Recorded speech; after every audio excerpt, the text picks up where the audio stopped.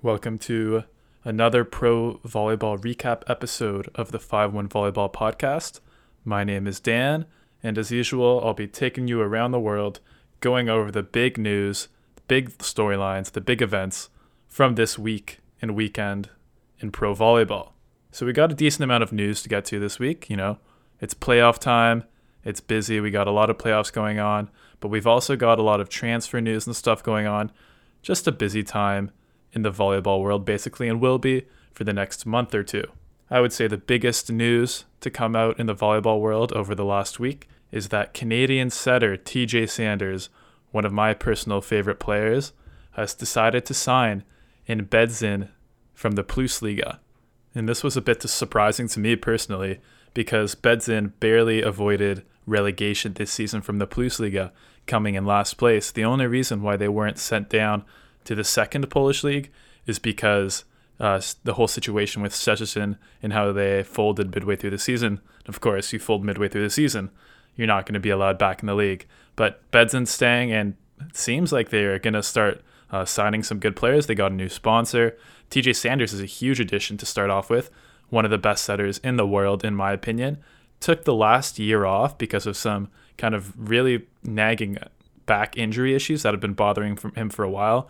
We saw that he played in the Nations League last summer, but then he missed the World Championships. Much to the disappointment of Canadian volleyball fans, he would have been a massive improvement on the squad that we sent. So he took the entire year off, was supposed to play in Turkey. So I guess he's back to normal this year. Hopefully we'll get to see him play a bunch this summer. Hopefully Bedzin gives him some better hitters to work with than Buchowski and Jake Langlois. Another transfer news is Taylor Sander, who's been absolutely killing it for Sada Cruzeiro this season. Probably the best player in the Brazilian league. I would say almost definitely the best player in the Brazilian league this season. And he's going to Russia for next season. We've seen a lot of Americans go to Russia over the years, including guys. This year we have Matt Anderson and Eric Shoji over there. Clayton Stanley and Loy Ball spent quite a bit of time in Russia. And of course, Maxwell Holt, who currently plays on Modena, spent 3 seasons with Dynamo Moscow, the team that Taylor Sander is going to.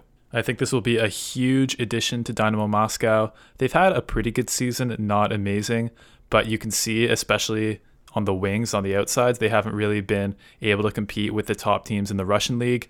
So I think if they add someone like Taylor Sander, who's going to provide elite passing and elite offense, I think they're going to put themselves in a much better position to compete with the top teams in Russia next year, especially as Zenit Kazan might be experiencing some tumultuous times with Matt Anderson rumored to leave to Italy. Mikhail Kubiak signed for another 2 years in Japan. I hope he's getting paid really well there, because the level of competition is not really up to his standards. I wish he would go back to playing in more competitive leagues, but I guess, it's totally his choice. If he likes playing over there, it's probably a little easier on the body. Get paid a lot, get to eat sushi every day. So it'll be nice for him to experience, but we won't see him in a more competitive league for what it's likely to be getting too close to the end of his prime, unfortunately, because he's a really fun player to watch, kind of similar to Taylor Sander, kind of undersized outside that's really tricky, really powerful, and a really good defensive player. Alexei Verbov, the legendary Russian libero, will be retiring after this season, even though liberos do decide to retire later than most other positions at 37, It's probably just about time to hang up the sneakers. The only thing is he was still playing at an absolutely elite level.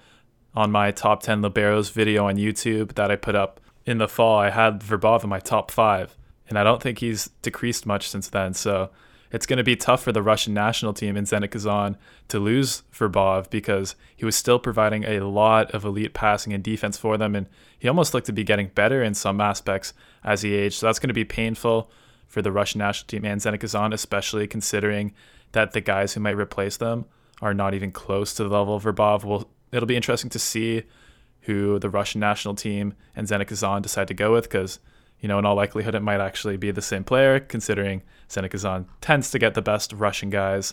We'll see how that shakes up this summer, but Verbov, legendary, absolutely legendary playing career. I wish him all the best in his retirement, and I believe he's rumored to be helping coach the Russian national B team, so it's very likely that's not the last we're seeing of Alexei Verbov as he continues his career into coaching. There was a snow volleyball event. I believe they're touting it as the first official snow volleyball event hosted by the FIVB last week. And I decided, of course, got to check out a few of the games. They're all on YouTube if you want to check them out yourself. I assume if you type in snow volleyball on YouTube, it'll be some of the first few responses. But I have to say it wasn't the greatest viewing experience. It's definitely a novelty factor was really big. It was kind of cool to see the guys outside playing in cleats, playing with their gloves, playing threes. So yeah, I'll give you a quick breakdown of the rule if you don't know. Snow volleyball played 3-on-3 in the snow, obviously. So it's very cold out. So the players are generally wearing leggings and full long sleeve gear. And also most of the players were playing gloves as well, which obviously significantly changes how you impact the ball. I'm not sure if the ball is different or not. It was kind of hard to tell, but it would definitely seem to be pretty close to a beach ball and kind of how people handled it and how the trajectory of the ball went. The rules seem to be similar to beach volleyball in terms of the lifting calls and the block touches and things like that. And obviously 3-on-3, not seen in beach, but is commonly seen when playing on the grass. So the blocking strategies were kind of similar to that if you are familiar with grass volleyball.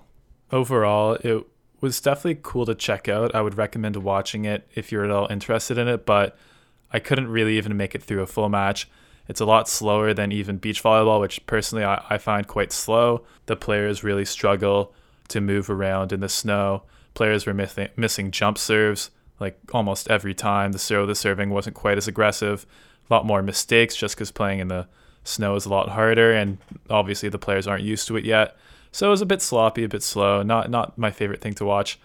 Definitely want to try playing it though. It looks really fun, at least to try out. But, one of the biggest appeals to beach volleyball for me, especially as a Canadian that spends way too much time in the winter already, is like the beach and the sun and just the more relaxed and outdoor nature of it, which I'm not sure if you fully get with snow volleyball. Okay, so that's it for news. The signings are starting to happen, a couple of big ones going down this week, and I'm sure we'll continue to have even bigger signings going forward because there's still a lot of players whose futures are uncertain going into next season, which makes sense. The summer hasn't really even started yet, so as more teams finish up their regular season and playoffs, I'm sure we'll start to hear a lot more signings going on. So as I'm sure most of you are aware, there's a lot of playoff volleyball going down in pretty much every single league across the world. So I'm just going to go quickly through the major 4 leagues and let you guys know who won. So first up in Italy, we had Trentino beating Padova, Lube Civitanova beating Verona. That was a tight game. Lube barely beating Verona 3-2. We had Perugia beating Monza. And lastly, but not least, we had Modena beating Milano. And then in Poland, Jastrzębie Węgiel taking down Skra and limiting them from the playoffs. And then we had Zawrzycie and Radom each taking 1 game in that series, so they will be playing a deciding match on Saturday. In Brazil, we are on to the semifinals. They're a bit ahead of the other leagues, and the big 4 teams made the semifinals in Brazil.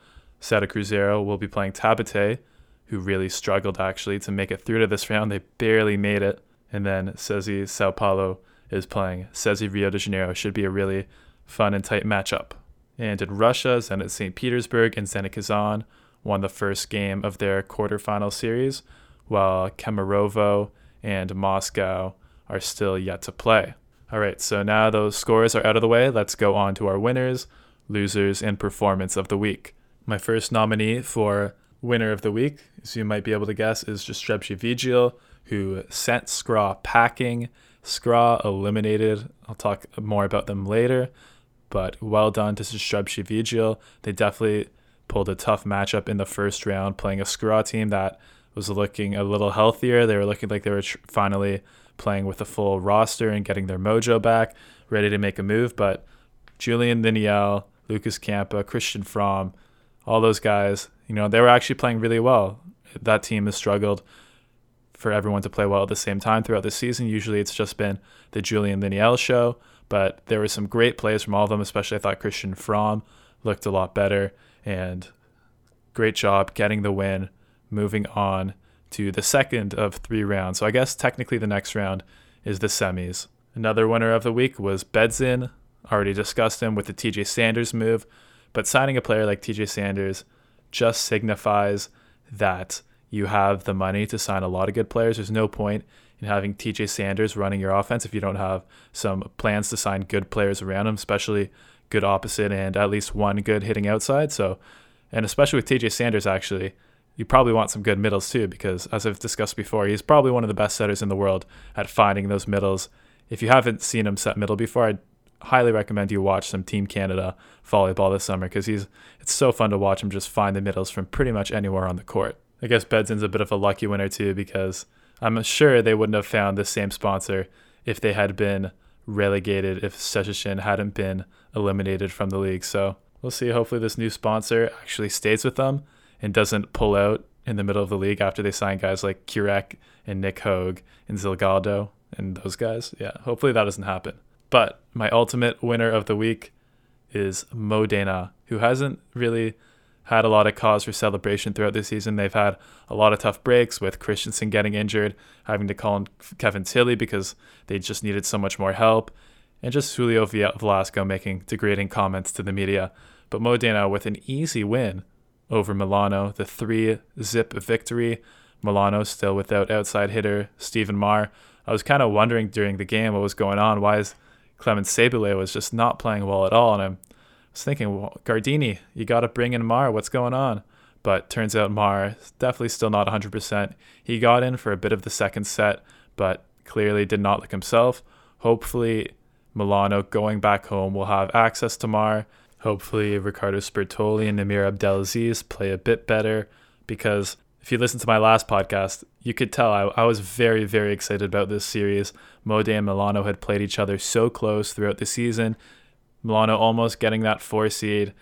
The whole thing was going to be really tight. It was going to be really exciting. It was going to be the best first round matchup, but definitely did not live up to that in the first game. So I'm just hoping Milano can make it a competitive series. I don't really care who wins. I'm fine if Modena wins. I just want the series to live up to what I thought it would be. Now for our losers of the week, my first nomination is Javad Manavi, the Iranian outside hitter who plays on Verona. Great player usually, seems like a great guy, but in this particular game against Lube Civitanova, as I mentioned earlier, it was a really tight game. Went to a 5th set. Matej Kaziski with some clutch aces in that 5th set to get Verona chances to win the game. Javad Manavi with a lot of mistakes in that 5th set, including a crucial ball. Verona was up 15-14. Match point potential for Verona. Just sends it straight into a big triple block for Lube.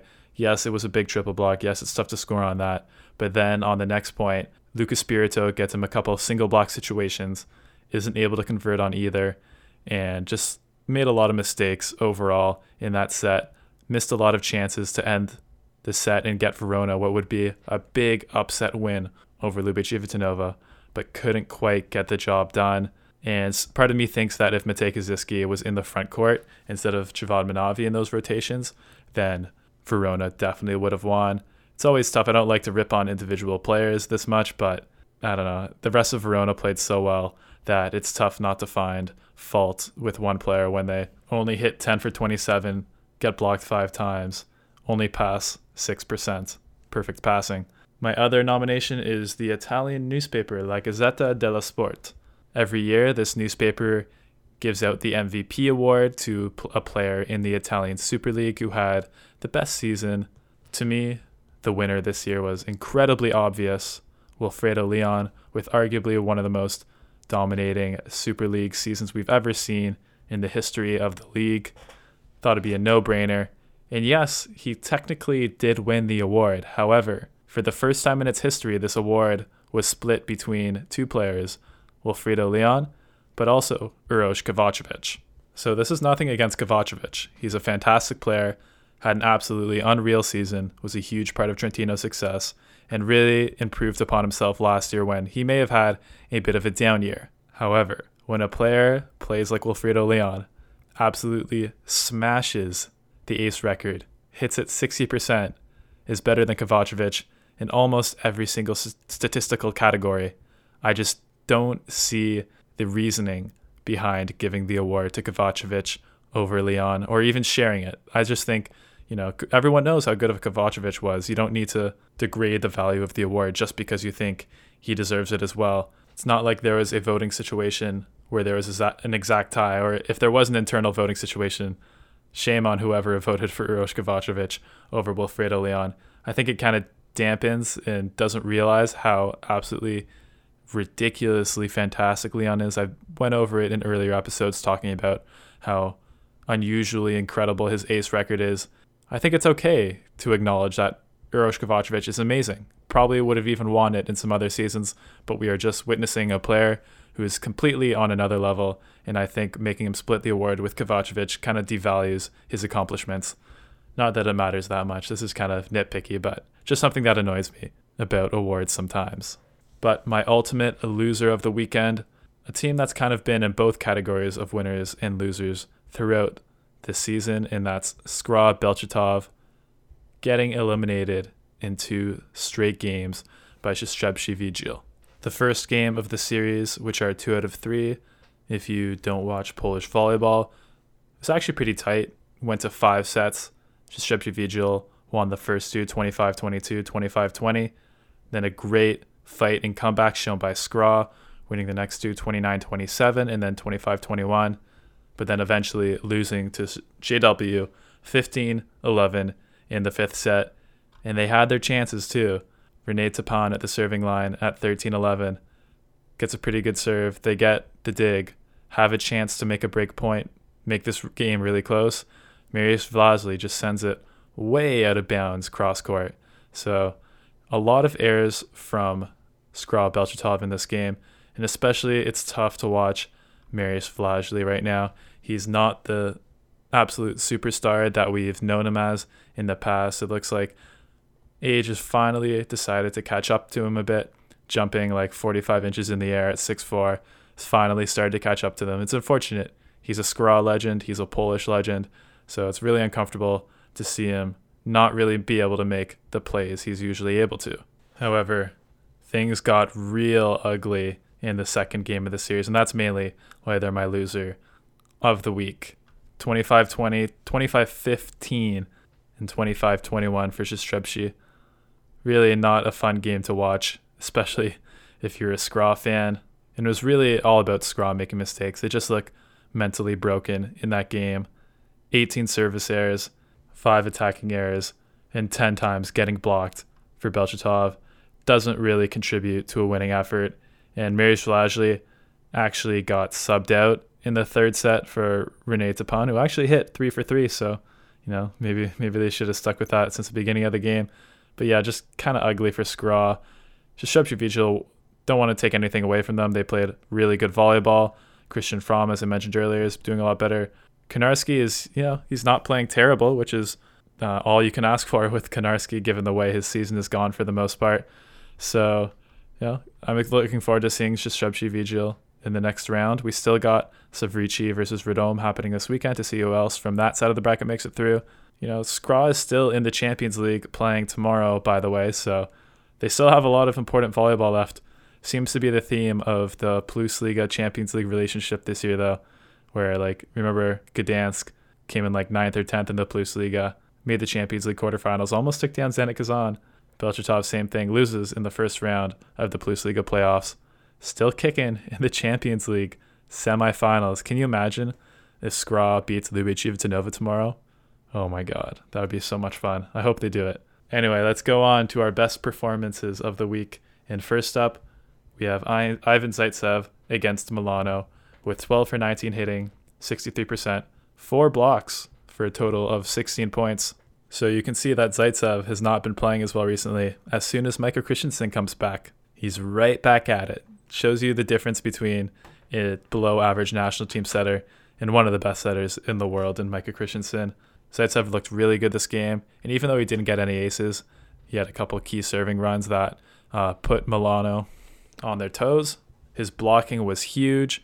The outsides for Milano could not find a way through him, especially he really got on Clemens Cebule's nerves, helped out a lot with the back row attack, made a couple key blocks on pipe attack. So great game overall for Zaitsev, and as I said earlier, I hope Milano can make a series of this, but if Zaitsev is playing like this, could be a little tough. Still in Italy, Yoandri Leal played an awesome game for Lubej Civitanova, getting the MVP for that match.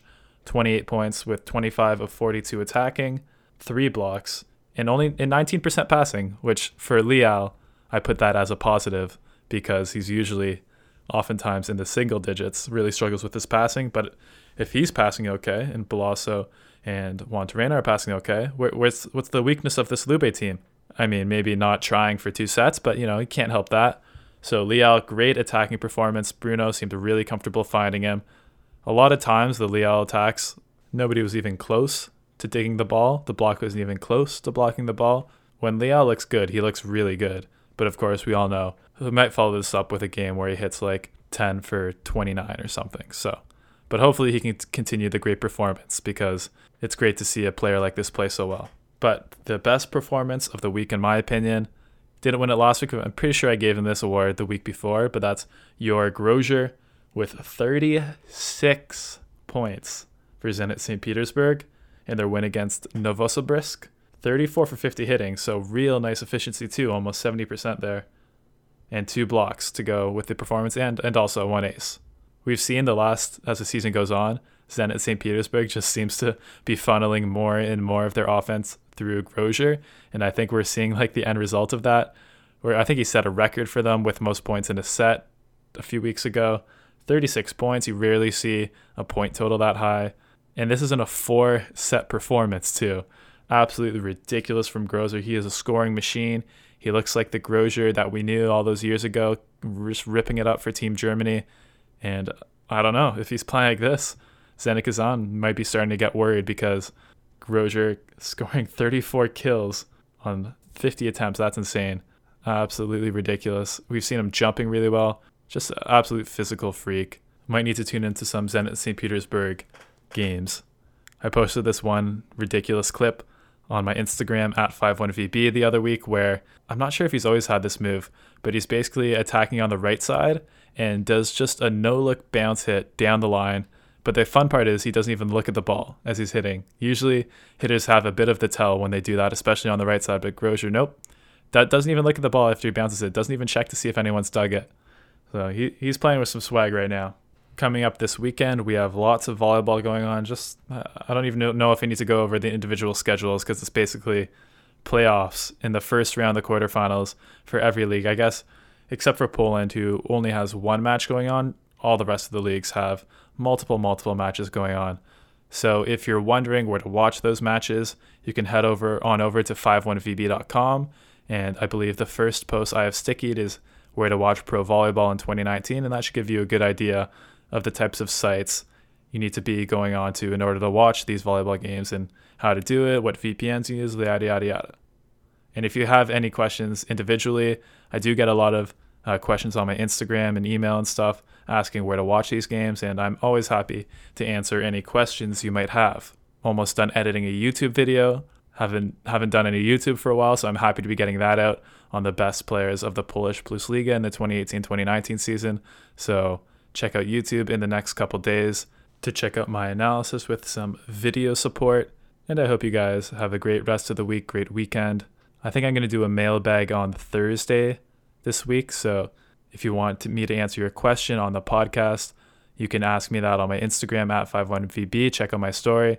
Tomorrow we have some great Champions League matchups mentioned earlier between Skra Belchatov and Lube Civitanova, and the big one, Perugia versus Zenit Kazan, a rematch of last year's Champions League semifinals.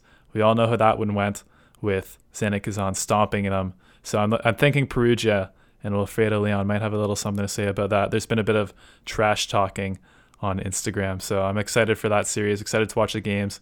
Head on over to Eurovolley.tv if you want to see that matchup happening. And that's going to be it from me today. So thanks for listening, and remember, subscribe and tell your friends. Bye.